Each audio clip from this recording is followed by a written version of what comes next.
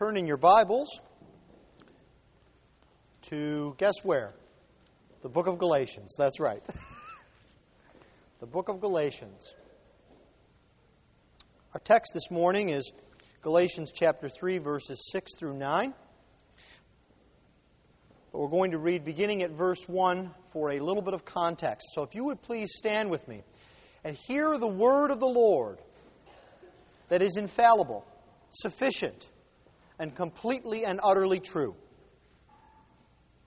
Galatians chapter 3. O foolish Galatians, who has bewitched you? It was before your eyes that Jesus Christ was publicly portrayed as crucified. Let me ask you only this. Did you receive the Spirit by works of the law or by hearing with faith? Are you so foolish? Having begun by the Spirit, are you now being perfected by the flesh? Did you suffer so many things in vain, if indeed it was in vain? Does he who supplies the Spirit to you and works miracles among you do so by works of the law or by hearing with faith? Just as Abraham believed God, and it was counted to him as righteousness. Know then that it is those of faith who are the sons of Abraham. And the Scripture, foreseeing that God would justify the Gentiles by faith, preached the gospel beforehand to Abraham, saying, In you shall all the nations be blessed. So then, those who are of faith are blessed along with Abraham, the man of faith.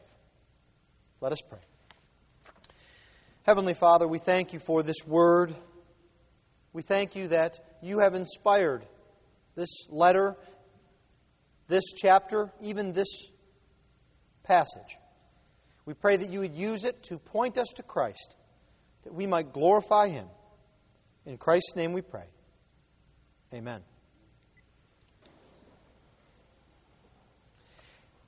Have you had, growing up in your life, a hero?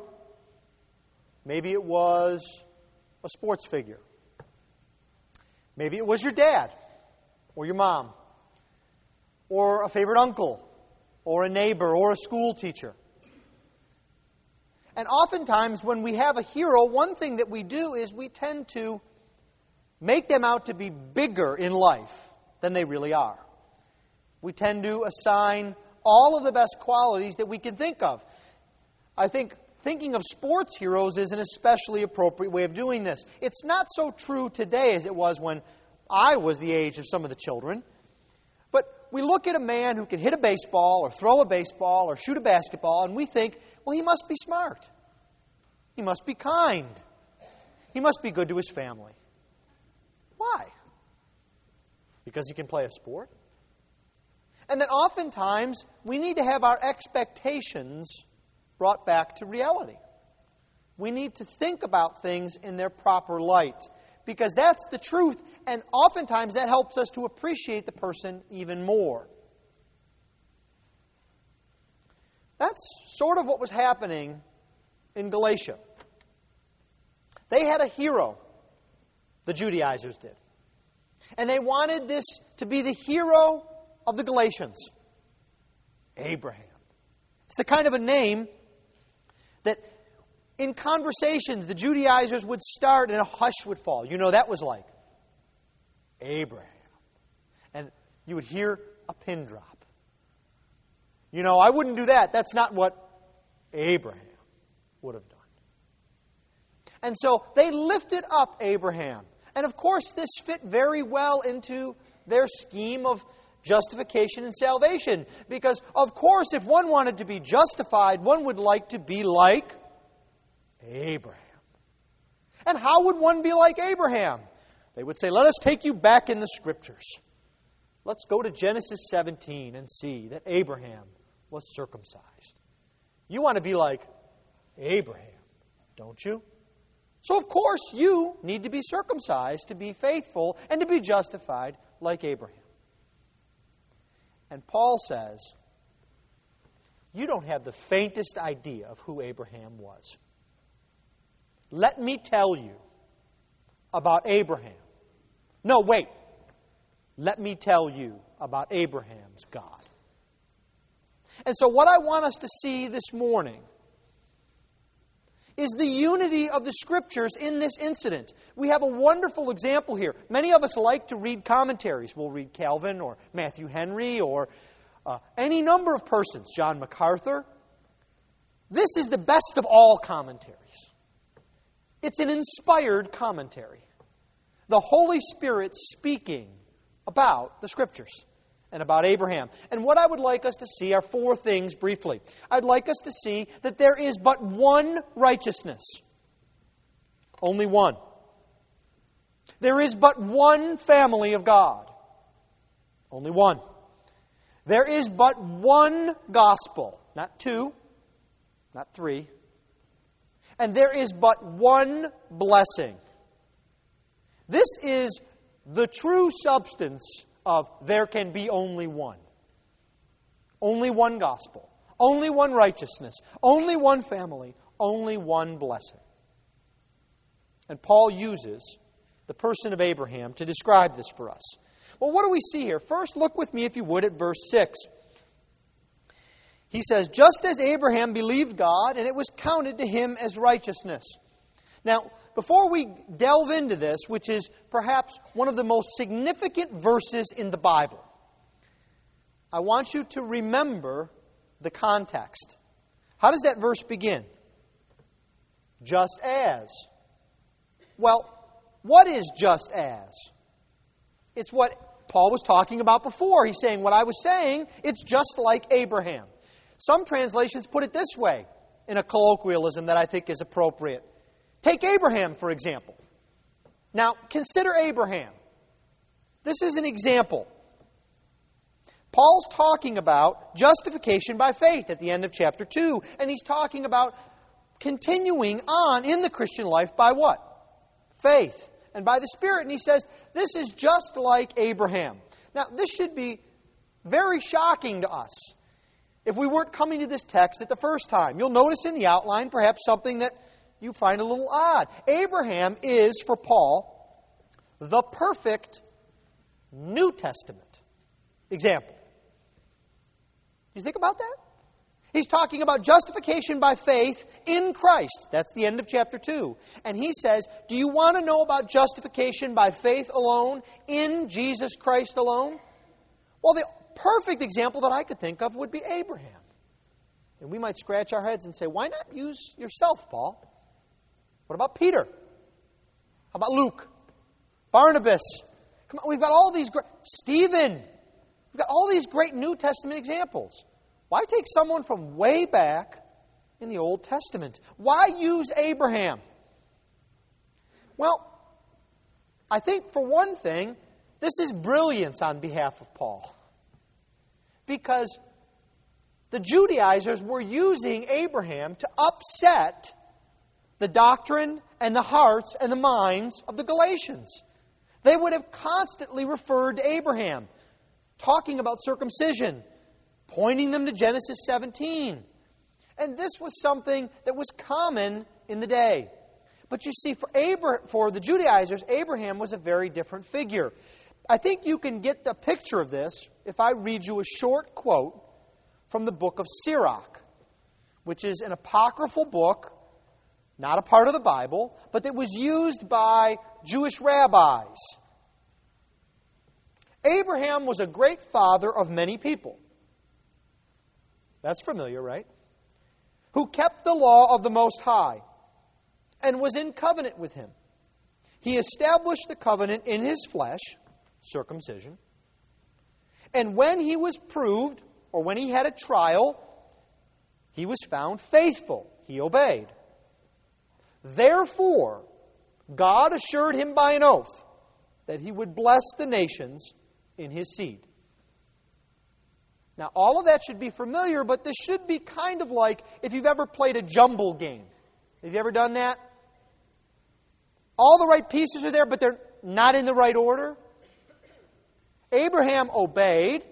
Abraham had a covenant with circumcision. Therefore, God gave him a promise.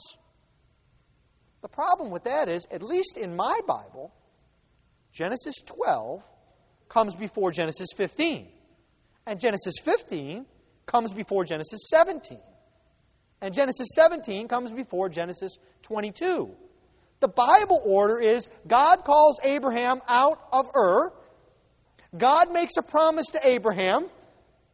And then as Paul says, Abraham believed God and it was counted to him for righteousness. Then he gets circumcised. Then he obeys God with Isaac. The Judaizers are playing a shell game here with the Bible to make it say what it doesn't say. And Paul uses the Scriptures against them. He says, you've got to remember that Genesis 15 comes before Genesis 17. Let me quote it for you. He says, just as Abraham, quote, believed God, and it was counted to him for righteousness. He takes an exact quote. If you look at the Greek version of Genesis 15:6 and this text, they're virtually identical. He's pressing the point home. Now, why do this? It's because the Judaizers were wrong.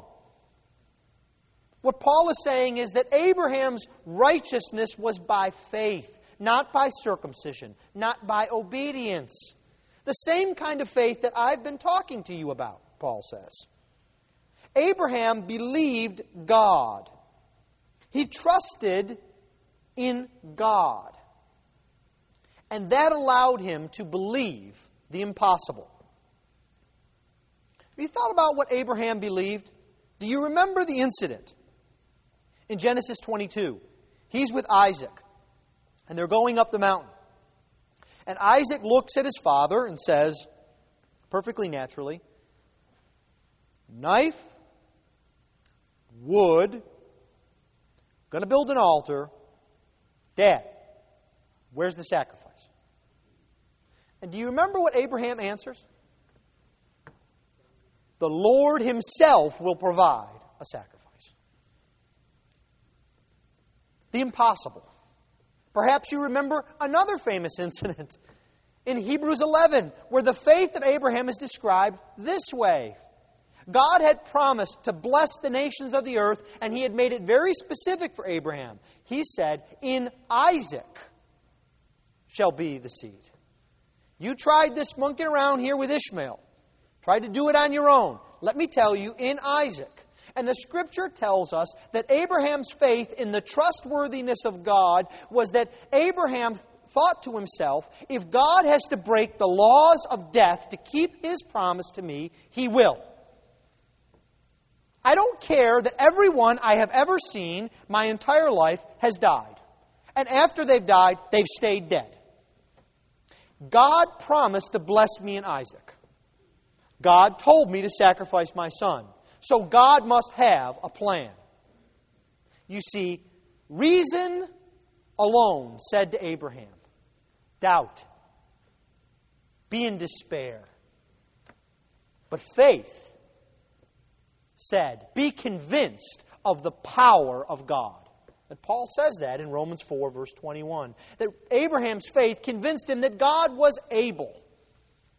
You see, Abraham had faith, and it was not just something vague.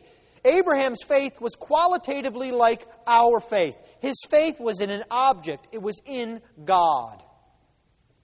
It was in the Messiah. It was in the one to come. So the question then comes to you this morning. I doubt any of you are going to go off up Mount Moriah to sacrifice a child. But we all face trials, don't we? We're going to face difficulties this week. And the question comes to us. In our faith, do we trust God above all things because of who He is and His character? You know, there's a famous saying, a colloquialism. God said it, I believe it, that settles it. False. God said it, that settles it. Because of who God is. He is truth. He cannot speak anything but truth. So God's promises to you in Jesus Christ are what Paul says. All yea and amen. Do you trust God that way today? In all of the things of your life. That's the kind of faith Abraham had. That's the kind of faith we are called to have, Paul says. Just as Abraham. And this faith is a faith that counted Abraham righteousness. Abraham had this faith, and God counted it for righteousness because of the faith that he had in God. The language here is actually kind of like accounting languages. If I were to ask Van to describe for me what he does, in Greek, it would be this language. He counts it. He accounts it. He makes a reckoning. Abraham's faith is treated as righteousness. He appropriates to himself the righteousness of another. There is only one righteousness, and it comes from another. It comes from God. That's why faith is so important. Because whether you obey exactly like Abraham, or like Joseph, or maybe you're more like David, or like Moses, or whoever's personality you are more like, ultimately that doesn't matter. It's the faith that each of them has and had that makes you righteous before God. One righteousness by faith. And this one righteousness leads to one family of God. Look at verse 7. Know then that it is those of faith who are the sons of Abraham. Paul makes application of this faith of Abraham to us. It's almost as if he's pointing, saying, listen, know this. Let me tell you one more thing. He uses an imperative. We might even be appropriately amending the punctuation here by putting an exclamation point at the end of verse 7. Know this, Paul says. And he uses the history of salvation to grant comfort and instruction to the Galatians. He's using all of salvation history from Abraham on. This is a lesson for us. You've probably heard this said at a wedding. What God has joined, let no man put asunder. Well, let me tell you. What God has joined, one book in two testaments, let no man put asunder. There is one way of salvation, one righteousness by faith, one family of God. And that family, those sons of Abraham, are the people of faith. We might even say it's those who rely on faith. This is what happens. Abraham's heritage to us is a heritage of faith, not of works. The Judaizers wanted to point back to the great heritage of what Abraham had done.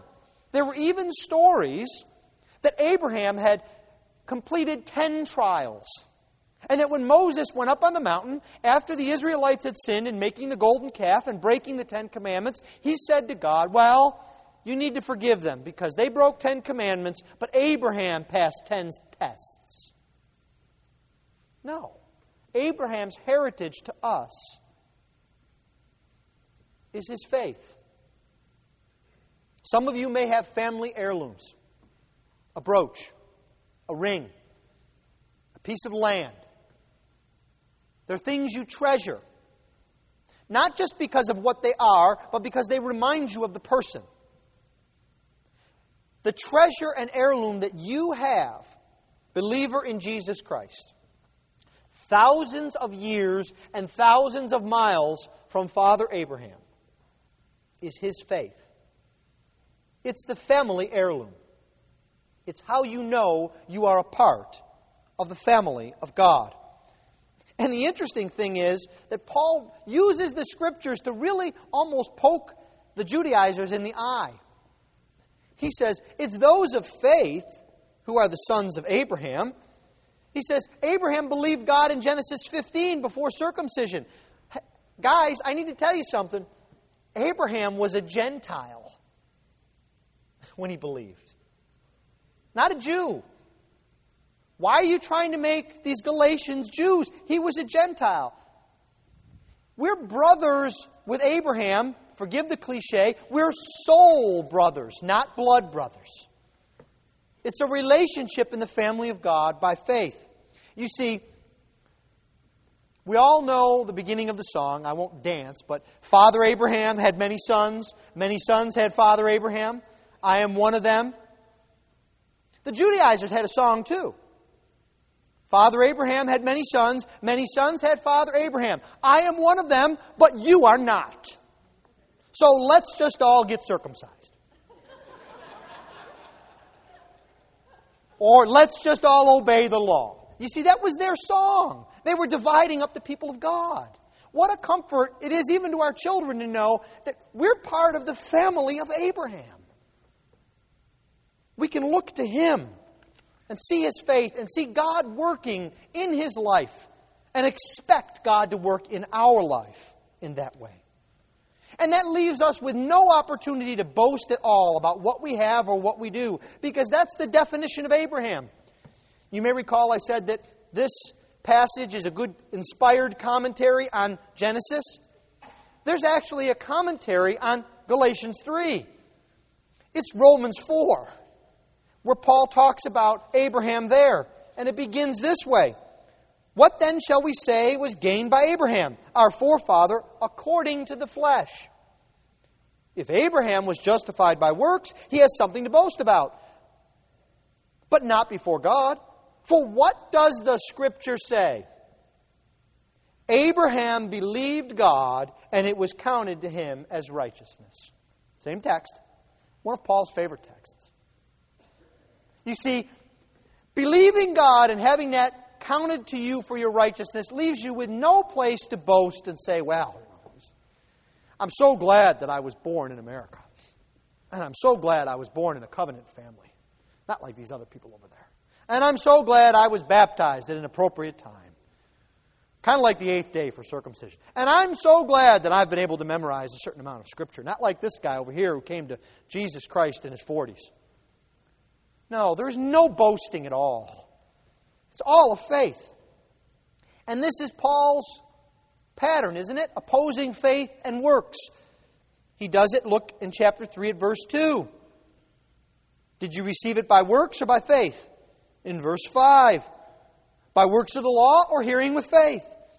In verse 7 he says, those of faith.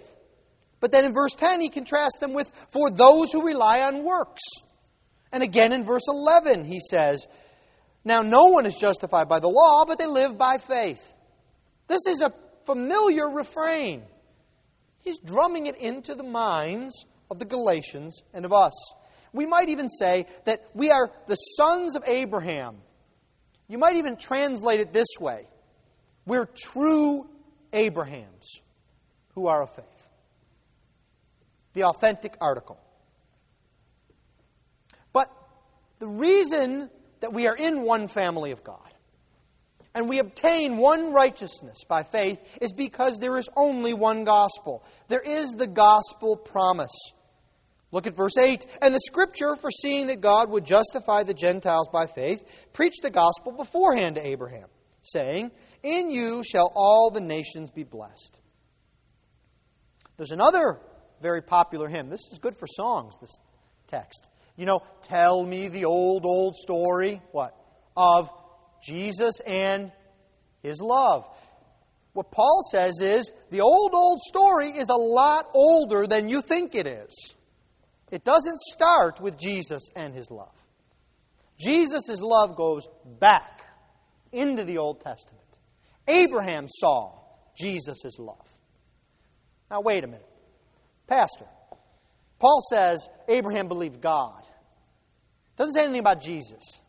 Doesn't say anything about Jesus' love. Well, Jesus knew that Abraham had faith in Jesus.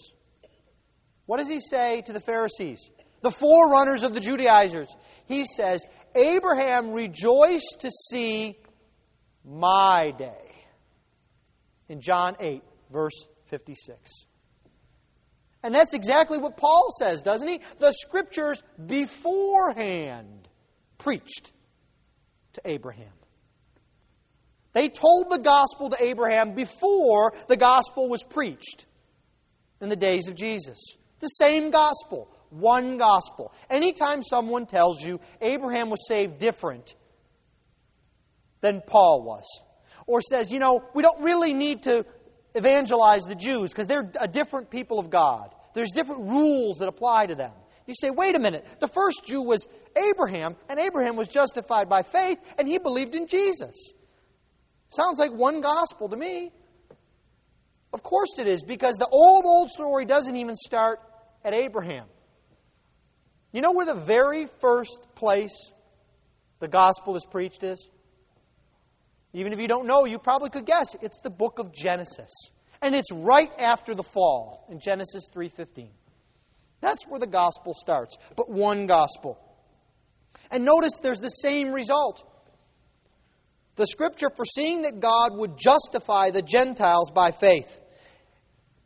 The Scripture preaches to Abraham in order to show the Gentiles would be justified by faith, Paul says. That's mind-blowing. What Paul's saying is, this is all about justification by faith, all the way back in the time of Abraham. And so what does that mean then for us? It means that if we are to have the same faith that Abraham has, we must put our trust in the same one that Abraham did. It doesn't mean you need to think, what would Abraham pray? I need to learn Hebrew so I can pray in Hebrew like Abraham did. No.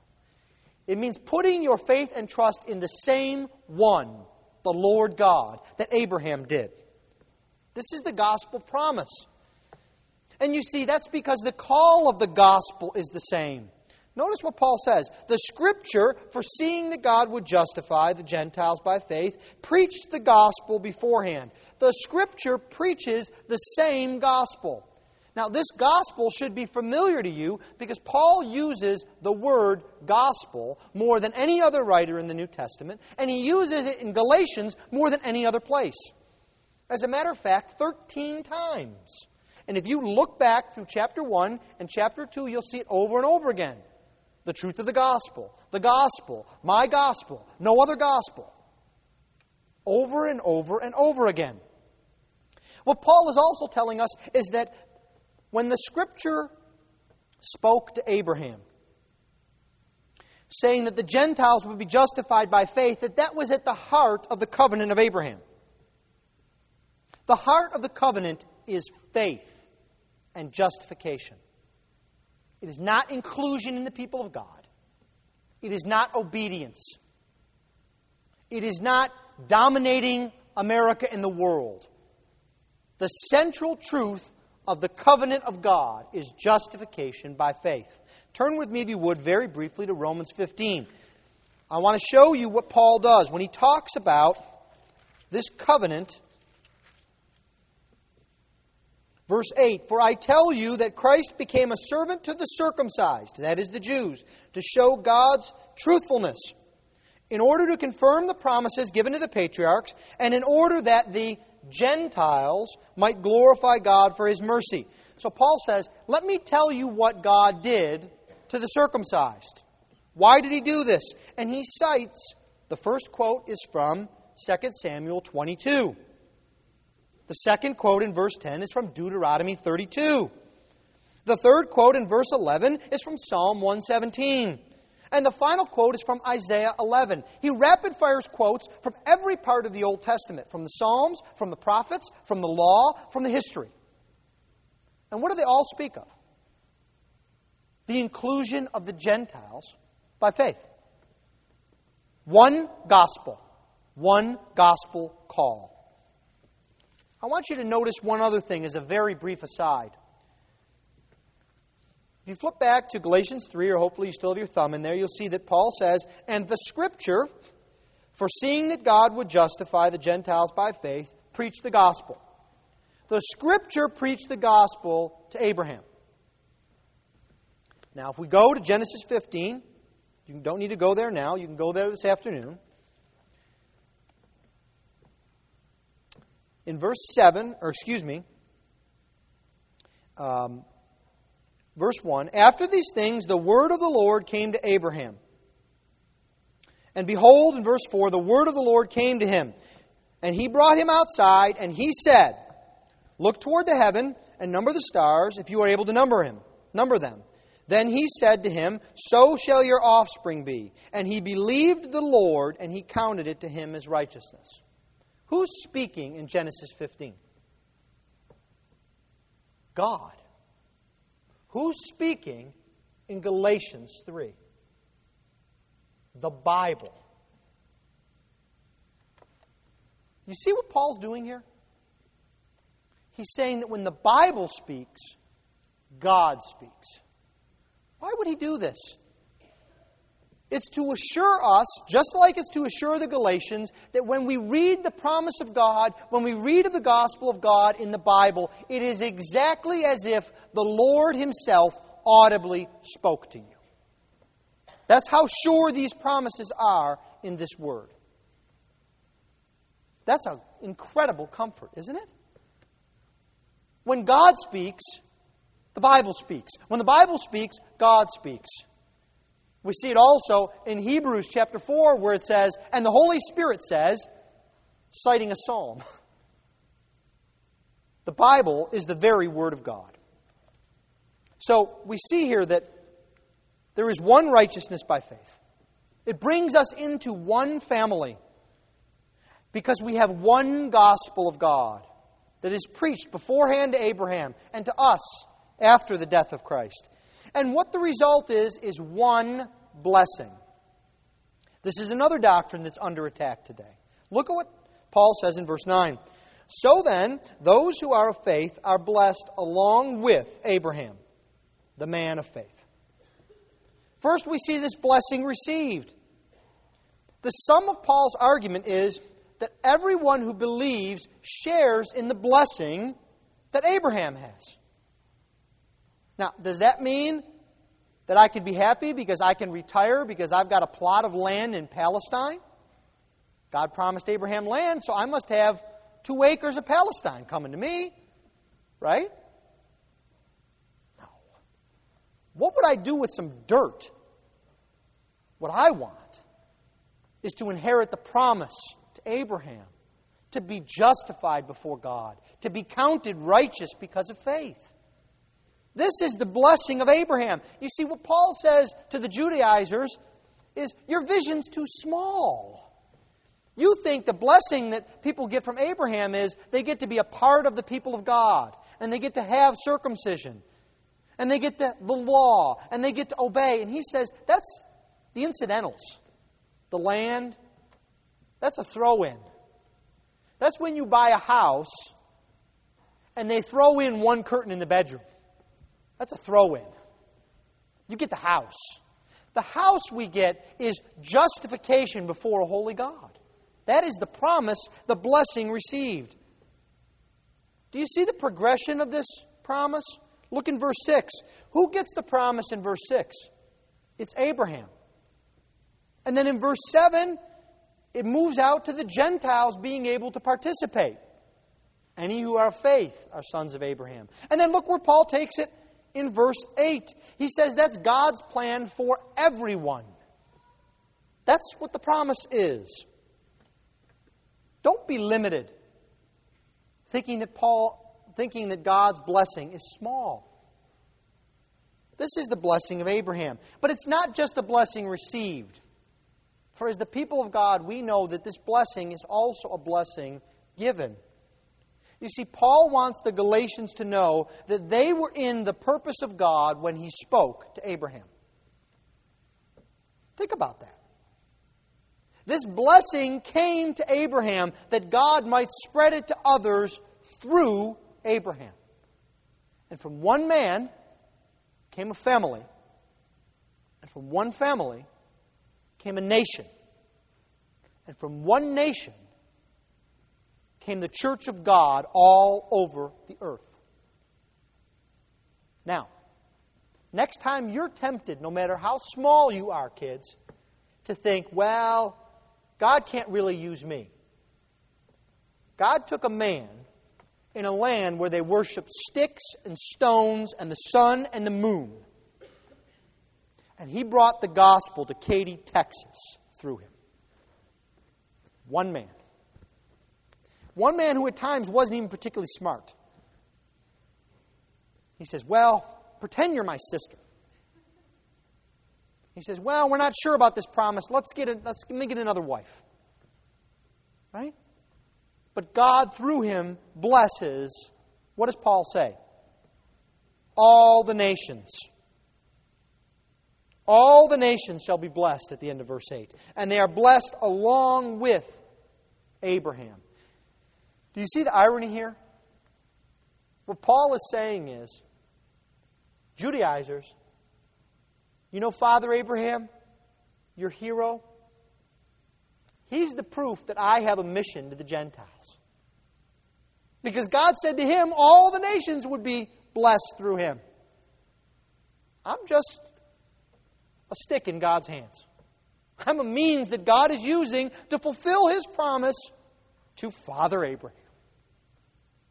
And what a blessing it is to us that we are the recipients of this promise and this blessing. And so we are called, Christian, to pass that blessing on to others through our prayers, through our evangelism, through our testimony, through our witness. Not for merit, because Abraham was already justified when this promise saw its fulfillment. We are called to take this promise of God and to bring it to a lost world. Let us pray. Heavenly Father, we thank You that You have blessed us with this story of Father Abraham. We pray, O Lord, that You would remind us that You are the same God for us that You were for him. And we ask that You would remind us of Your goodness. In Jesus' name, amen.